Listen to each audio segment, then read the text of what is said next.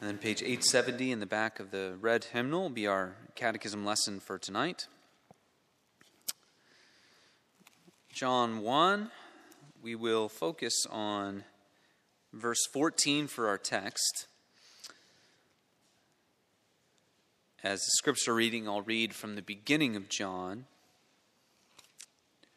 verse 1, John 1:1 through 14. Verse 14 is our text for tonight.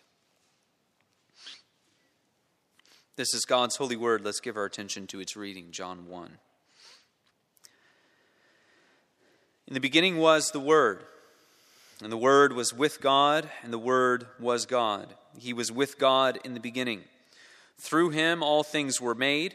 Without him nothing was made that has been made. In him was life, and that life was the light of men. The light shines in the darkness, but the darkness has not understood it. There came a man who was sent from God. His name was John.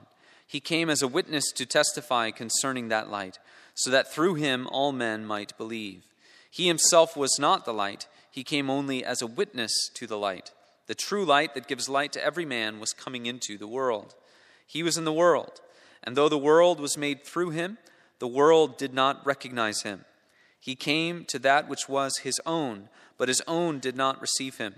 Yet to all who received him, to those who believed in his name, he gave the right to become children of God, children born not of natural descent, nor of human decision or a husband's will, but born of God. The Word became flesh and made his dwelling among us. We have seen his glory, the glory of the one and only, who came from the Father, full of grace and truth. The grass withers and the flower fades. The word of God endures forever. Amen. Page 870, question 21. I'm actually going to go through 21 and 22 tonight and probably focus a little bit more on question 22. So question 21, let's say the answers together with one voice. Who is the Redeemer of God's elect? The only Redeemer of God's elect is the Lord Jesus Christ, who, being the eternal Son of God, became man, and so was and continueth to be God and man in two distinct natures and one person forever. How did Christ, being the Son of God, become man? Christ, the Son of God, became man by taking to himself a true body and a reasonable soul, being conceived by the power of the Holy Ghost in the womb of the Virgin Mary, and born of her, yet without sin.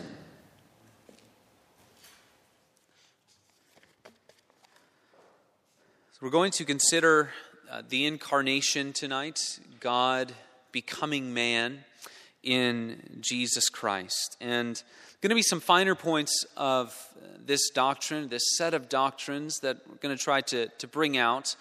And that's appropriate for us to do. I was reading John Flavel, a Puritan pastor, and just by way of encouragement as we begin tonight, he said, knowledge is man's excellency above the beasts of the field. It sets us apart from the animals, the way that we can learn and to know and to grow in our knowledge.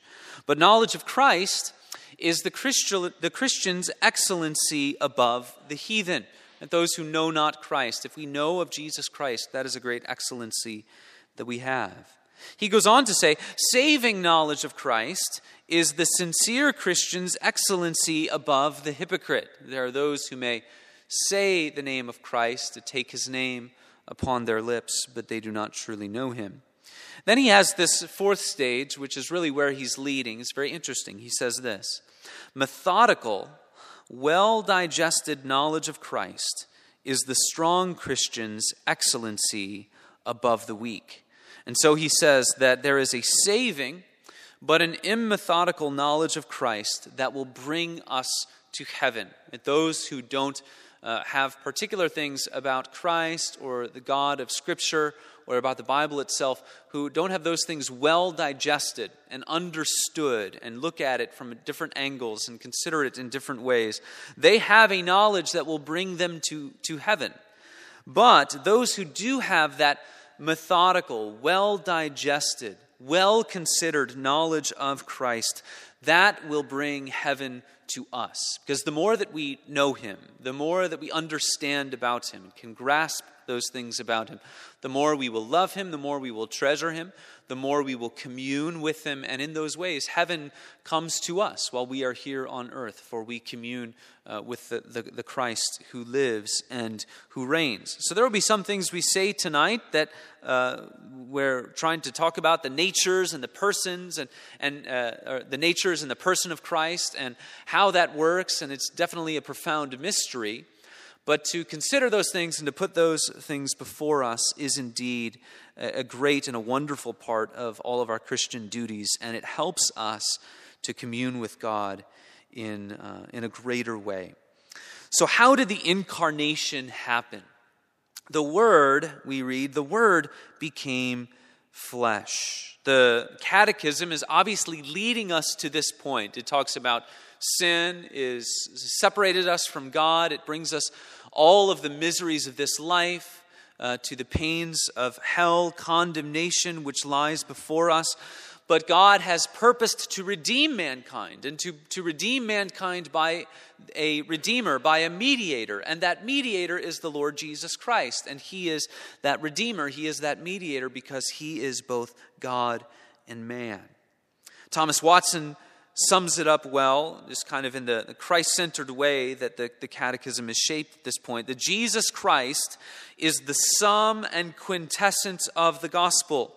He is the wonder of angels. He is the joy and triumph of saints. The name of Christ is sweet. It is as music in the ear, honey in the mouth, and a cordial at the heart. Because of who Christ is and what he has done, his name rings in our ear. We love to hear the name. We love to speak of him and learn of him.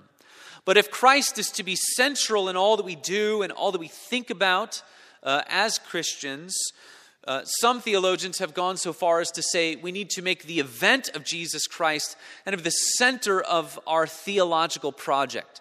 We begin doctrine, in other words, with the incarnation of Christ. That's where the study of theology begins. Some people have suggested that. But if you notice, all of our Reformed standards, most of them begin with Scripture, and they go to the doctrine of God, and the doctrine of man, and the doctrine of sin, and then Christ. So Christ is kind of 4 or 5 sections in. Why is that? And is it a good suggestion that because we are to make Christ central in all that we do, and we are to be Christ-centered people, is it a good idea to sort of make the Christ event the beginning point of theology? That's where we start all things. Well, I think our Reformed forefathers were on the right track when they began with a doctrine of Scripture, and then the doctrine of God, the doctrine of creation, and then sin, and then they bring in redemption in and through Jesus Christ. Because in order to see the wondrous nature of the incarnation, we must be careful to know and to understand from where Christ came and who he is. A good parallel to this would be the gospel of grace is going to be much more glorious if we lean into how serious our sin and rebellion really are. If we understand how serious it is that we have rebelled against God, and how deep our rebellion is, and how hopeless we are to get ourselves out of our sin, then to hear of the gospel of grace, to hear of redemption, to hear of rescue and forgiveness, it makes it that much more glorious. In a similar way, to hear the announcement that God has become man in Jesus Christ, and God saves man in Jesus Christ. The profundity of that statement is going to be magnified if we have a greater foundational understanding of who God is. This is why the doctrine of God is so important. This is why it is so vital that we lean into understanding the perfections and the attributes of God, His eternity, His unchangeability, that the divine nature does not suffer, it is not overcome with passions or suffering, that He never wavers from His character, that He is perfectly holy. To lean into all of those things and to understand that there is a distinction between God and man. There is a chasm between us, that we have a connection to God as His image bearers. We are made in His image to reflect certain things about Him and to be like Him in certain ways. But there is a distinction between creator and creature. And when we begin to understand that more and see the depth of that chasm, the greater the glory of the incarnation is. Jesus Christ, the eternal Son of God, and He became man. John says in verse 14, we have seen His glory. And there, John is probably saying many different things at once. What does it mean when John says he saw His glory? Well, in the book of 1 Peter, Peter says we beheld the majesty of Christ. And there he's most likely alluding to the Mount of Transfiguration, where John was there too. He saw Jesus transfigured on the mount there. He also saw Jesus in His resurrected glory. He also saw Jesus as He ascended into heaven. He also saw a glory from Jesus in His teaching, all of His words and all of His works, the miracles that He wrought, feeding the 5,000 with just a few loaves and fish, healing of the lame and the deaf and the blind, and raising the dead, seeing Lazarus called out of the tomb. He saw His glory in many different ways. And in his epistle in 1 John says, that which we have seen, which we have touched with our hands, we have followed Jesus, we've been around Him, we've listened to His words. This we now proclaim to you. There'll be many different things that John may be saying there, but probably mostly culminating in the resurrected and ascending glory of Jesus Christ. We have seen it. We saw Him crucified. We saw Him raised. We have seen His glory. And what glory is it? It's the glory of the one and only. The glory of the only God, like whom there is no other. John is then leaning into the doctrine of God there and reminding us that we need to understand who the one and only is, or something of who the one and only is, what He is like, His character and His attributes. This is why the doctrine of God is so vitally important, and why we start fundamentally with the doctrine of Scripture and the doctrine of God in our study of theology and doctrine. We need to know where the standard is by which we define all of these things about God. To where do we go to learn about Him? Well, we go to His Word. And His Word teaches us all of these things about who He is. He is eternal. He is unchangeable in all that He is. And so it's important to understand from where this Christ comes and who He is. Certain texts in the New Testament lay that groundwork. So Hebrews chapter 1 says that Jesus Christ is the radiance of the glory of God and the exact imprint of His nature. And He upholds the universe by the word of His power. From Him radiates the glory of God because He is God. Colossians chapter 1. He is the image of the invisible God, the firstborn of all creation. For by Him all things were created, in heaven and earth, visible and invisible, thrones, dominions, rulers, or authorities. All things were created through Him and for Him. He is the beginning. He is the firstborn from the dead, that in everything He might be preeminent. For in Him all of the fullness of God was pleased to dwell. These statements are made to us under the inspiration of the Spirit so that we would step back and see the profundity in Him.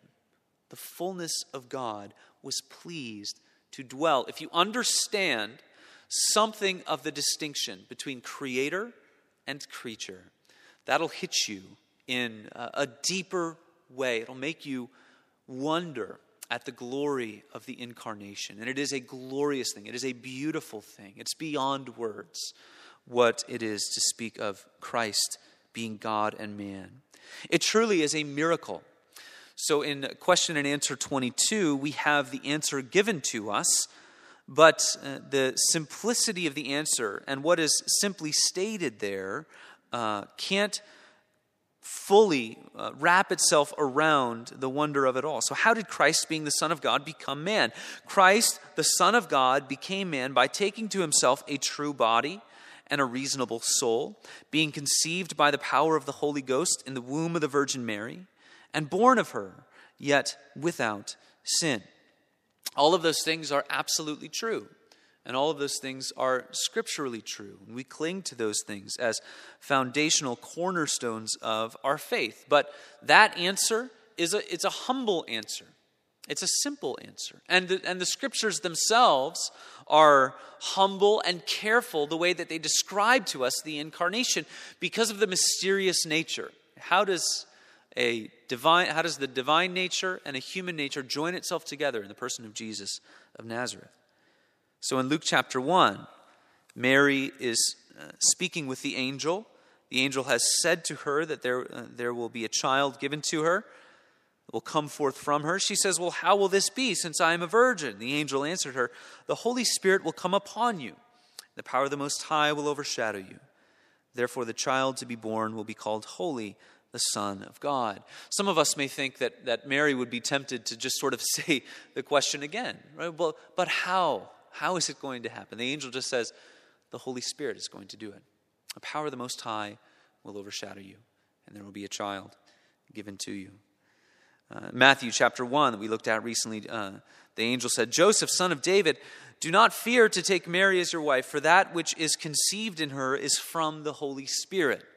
Simply stated, Joseph is expected to take it upon faith. And so since the scriptures are humble and careful about the way that they talk about the incarnation and how it happened, how it was brought about, our Reformed standards the same way, we too ought to be humble and careful when we speak about it. Francis Beatty, the Presbyterian minister, says this, he was conceived by the power of the Holy Ghost in the womb of the Virgin Mary and born of her, yet without sin. This is simply stating the most mysterious fact in the language of Scripture. Though through a miracle wrought by the Holy Ghost, the human nature of the Redeemer was brought into union with the eternal Son. And so the result of this, of the incarnation, is in one person, Jesus Christ, there are two natures. The divine nature eternally has existed. It is eternal. It is joined to a human nature. And Jesus takes to himself also a body and a reasonable soul. Beatty goes on to say this, as the eternal Son of God, Jesus is the second person of the Trinity and truly of the essence of deity. He is thus of one and the same divine essence as the Father and equal with him in power and glory. In no respect, therefore, is there any essential inferiority in the Son to the Father. For Trinitarian Christians, we must affirm this without blinking, without doubting it. And certainly there is mystery behind it. We don't fully comprehend it. But Jesus, as the second person of the Trinity, there is no essential inferiority in him to the Father. All that God is, Jesus is. All that God has, Jesus has. He's not only true God, but he is true man. And so the Catechism tells us that in order to be a true man, you take to yourself a body and a reasonable soul. All of the essential elements of man's nature. One theologian says he had a true human body of flesh and blood, just like that of any man, except for sin. He was thus of the seed of Abraham and not of the nature of angels. He didn't just appear or seem like a man. He truly was. This means that he had all of the faculties of human beings, a mind, the will, and the affections. It's important to understand how these two natures exist side by side, divine and human. The divine nature does not become a human nature. Right? One does not become the other. The divine nature does not combine with the human nature to make a third kind of superhuman nature. That's not what happens at all. And they do not sort of blend together in the person of Christ so that divine attributes and human attributes sort of nebulously exist side by side. They are kept separate in some mysterious way in the person of Christ. All of this is glorious and mysterious and in many ways beyond our ability to comprehend. And so how do we respond to that? How do you respond to something in the Bible regarding our God, regarding Jesus Christ, that we cannot fully comprehend? Well, we worship and we adore what we fail to fully comprehend. Thomas Watson says, "Admire the glory of this mediator. He is God-man. He is co-essentially glorious with the Father." And then he makes the parallel. He says, all the Jews that saw Christ in the flesh did not see his Godhead. All that saw the man did not see the Messiah. The temple of Solomon within was embellished with gold. Travelers, as they passed along, might see the outside of the temple, but only the priests saw the glory which sparkled within the temple. And so now believers can see Christ's glory inside, the Godhead shining through his human nature.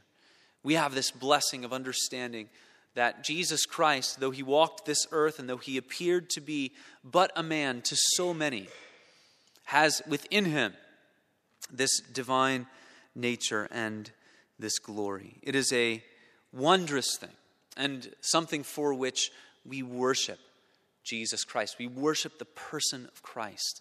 We look to him and we worship and adore him.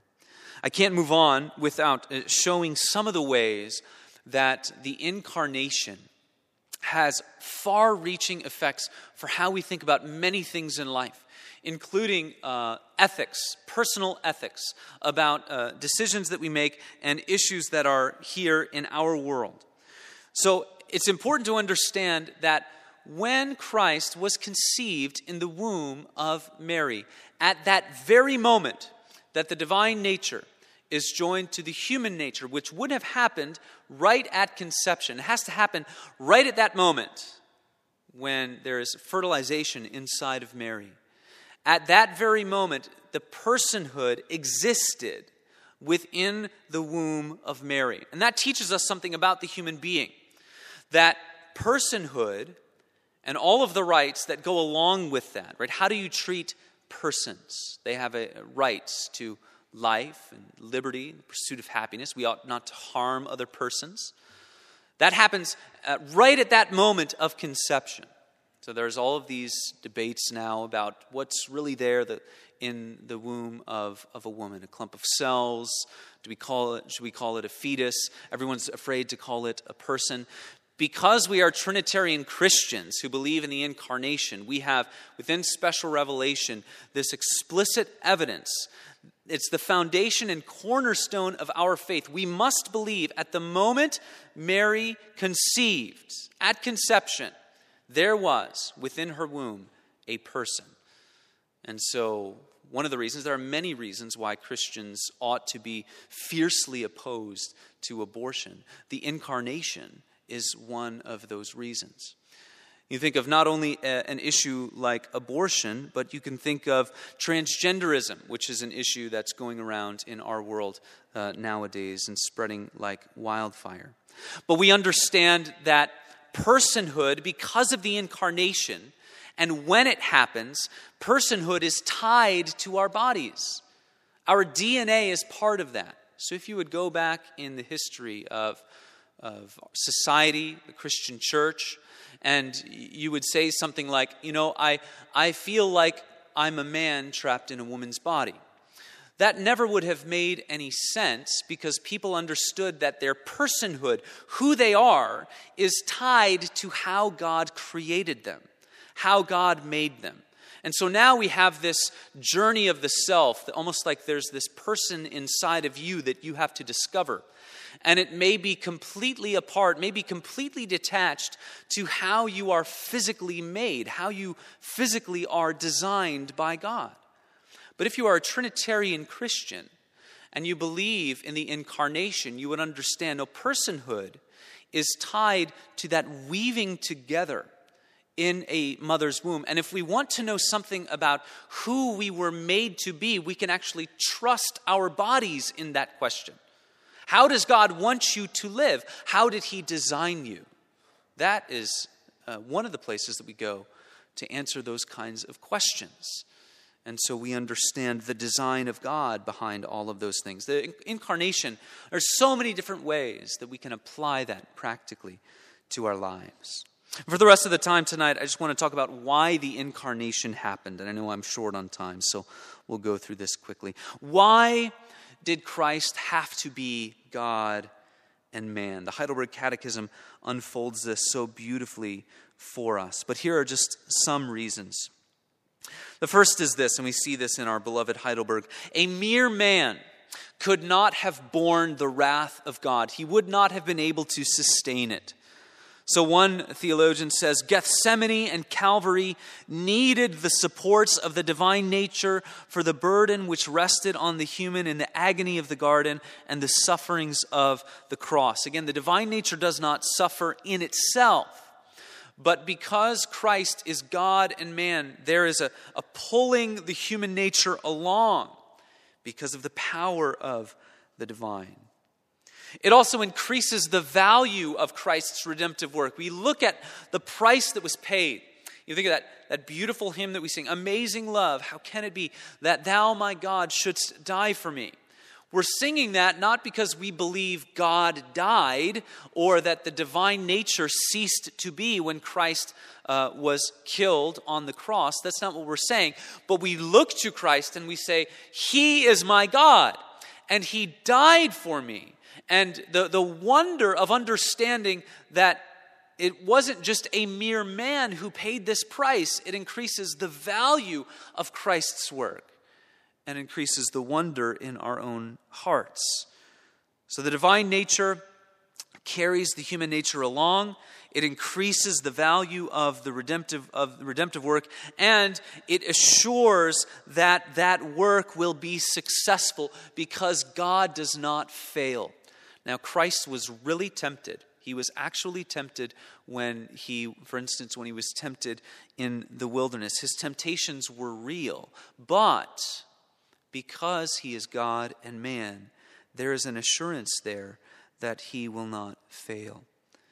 We think of the many things that Christ was to secure. He was to secure the favor of God for us. We are beloved and we are favored by God because of Jesus Christ. But that favor would not have been able to be won unless it was won by the Son of God with whom the Father was well pleased. Remember, the Father says that at the baptism of Jesus. This is my beloved Son with whom I am well pleased. That favor of God that we experience in Christ is the favor of a father to an only son. When my dad came and my athletic career was extremely mediocre. But when my dad would come to my games, and he always did, he would be happy when my team scored a basket or scored a touchdown. But as you can understand, you can relate to, he was unbelievably happy when I scored a basket or I scored a touchdown, because the favor of the Father was upon the Son. And so Jesus Christ is the one with whom the Father is pleased, and he procures this favor for us because of who he is. The ransom price is enough to redeem not just one man, but all of the elect. There's some mysterious way in which, because he is God and man, it's not that he just redeems one man, he redeems all those who believe in him. all of the elect. The ransom price is increased. The gifts that Christ gives, he sends to us the Spirit in his stead, and he is able to send to us the third person of the Trinity because he is divine. That's a gift that he secures for us because he is divine. He has the authority to send the Spirit because he is God. You think of the victory that we experience over Satan and all of the evil forces in the world. Satan is greater than us. He is greater than we are, but he is not greater than God. He is not greater than Christ. And so Christ comes as the conqueror because he is more powerful than all of the powers of evil. For all of those reasons and for more, he had to be God. He had to be man because we needed to be redeemed.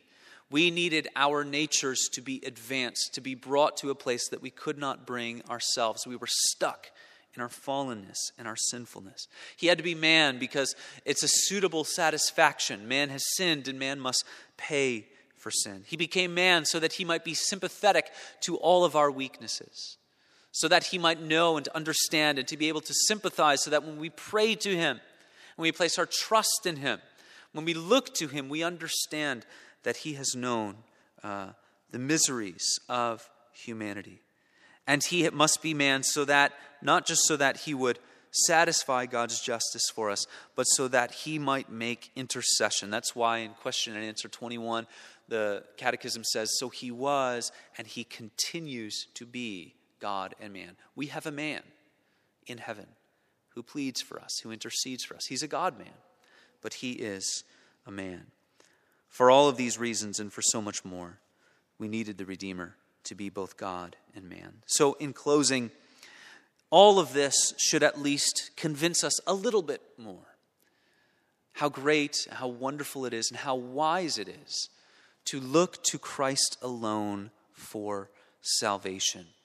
A God-man like this, a Savior like this, a Redeemer like this, so glorious, so wondrous, so beautiful, we ought to be saying, it is abundantly clear that we ought to be looking nowhere else for our salvation. Watson says, Thomas Watson, if we could weep rivers of tears, if we could outfast Moses on the mountain, if we were exact moralists, touching the law, blameless, if we could arrive at the highest degree of sanctification in this life, all this would not save us without looking to the merits of him who is God. Our perfect holiness in heaven is not the cause of our salvation, but the righteousness of Jesus Christ. To this, therefore, did Paul flee, as to the horns of the altar, that I may be found in him, not having a righteousness that comes from the law, but that which comes through faith in Christ. So he joyfully set aside all other things, that he might be found in Christ through trusting in him, for he alone is the Redeemer, and he alone is the Savior. Let's pray. So great God, we thank you and praise you and ask that you would impress all of these truths upon us tonight and in the days to come, that we might serve you all of our days. In Christ's name, amen.